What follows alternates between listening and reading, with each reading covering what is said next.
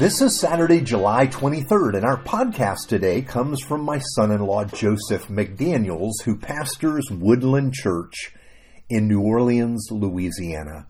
He picks up with a brief meditation on Psalm 51. Let's hear it together. Admitting that you have a problem is really the first step in dealing with it. If you don't admit that there's a problem, there's something wrong, there's not really anything you can do about it. But you've probably heard that before.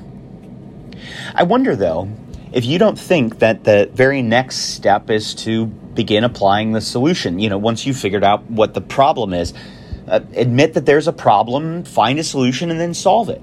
If it's not easy, at least it's simple. That's what I'd have thought, too. But there's actually something in between those two steps, something you'd be embarrassed to admit is really true, but also something you've probably personally experienced. And that is that you have to want to solve the problem. You have to want to get better. We usually skip this step because we imagine that coming to admit that there's a problem means that you're ready to change. And sometimes that's true. But I think just as often, if not more so, we acknowledge our problems before we're ready to change. One of the greatest church fathers was a North African we call St. Augustine. Augustine wrote what is considered to be the first autobiography. He tells the story of his life in a reflective way, looking back on the sins of his youth, on his struggles to overcome them, on his relationship with God. And you have to understand, Augustine loved women and sex. He loved the pleasures of the flesh.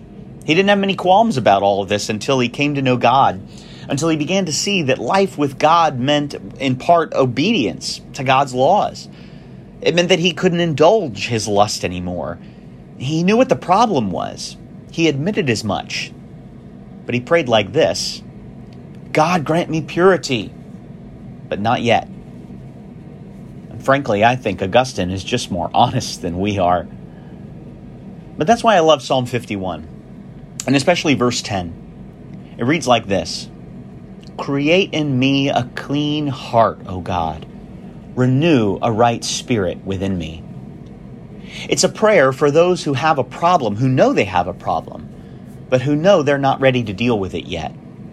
It admits our poverty, our powerlessness.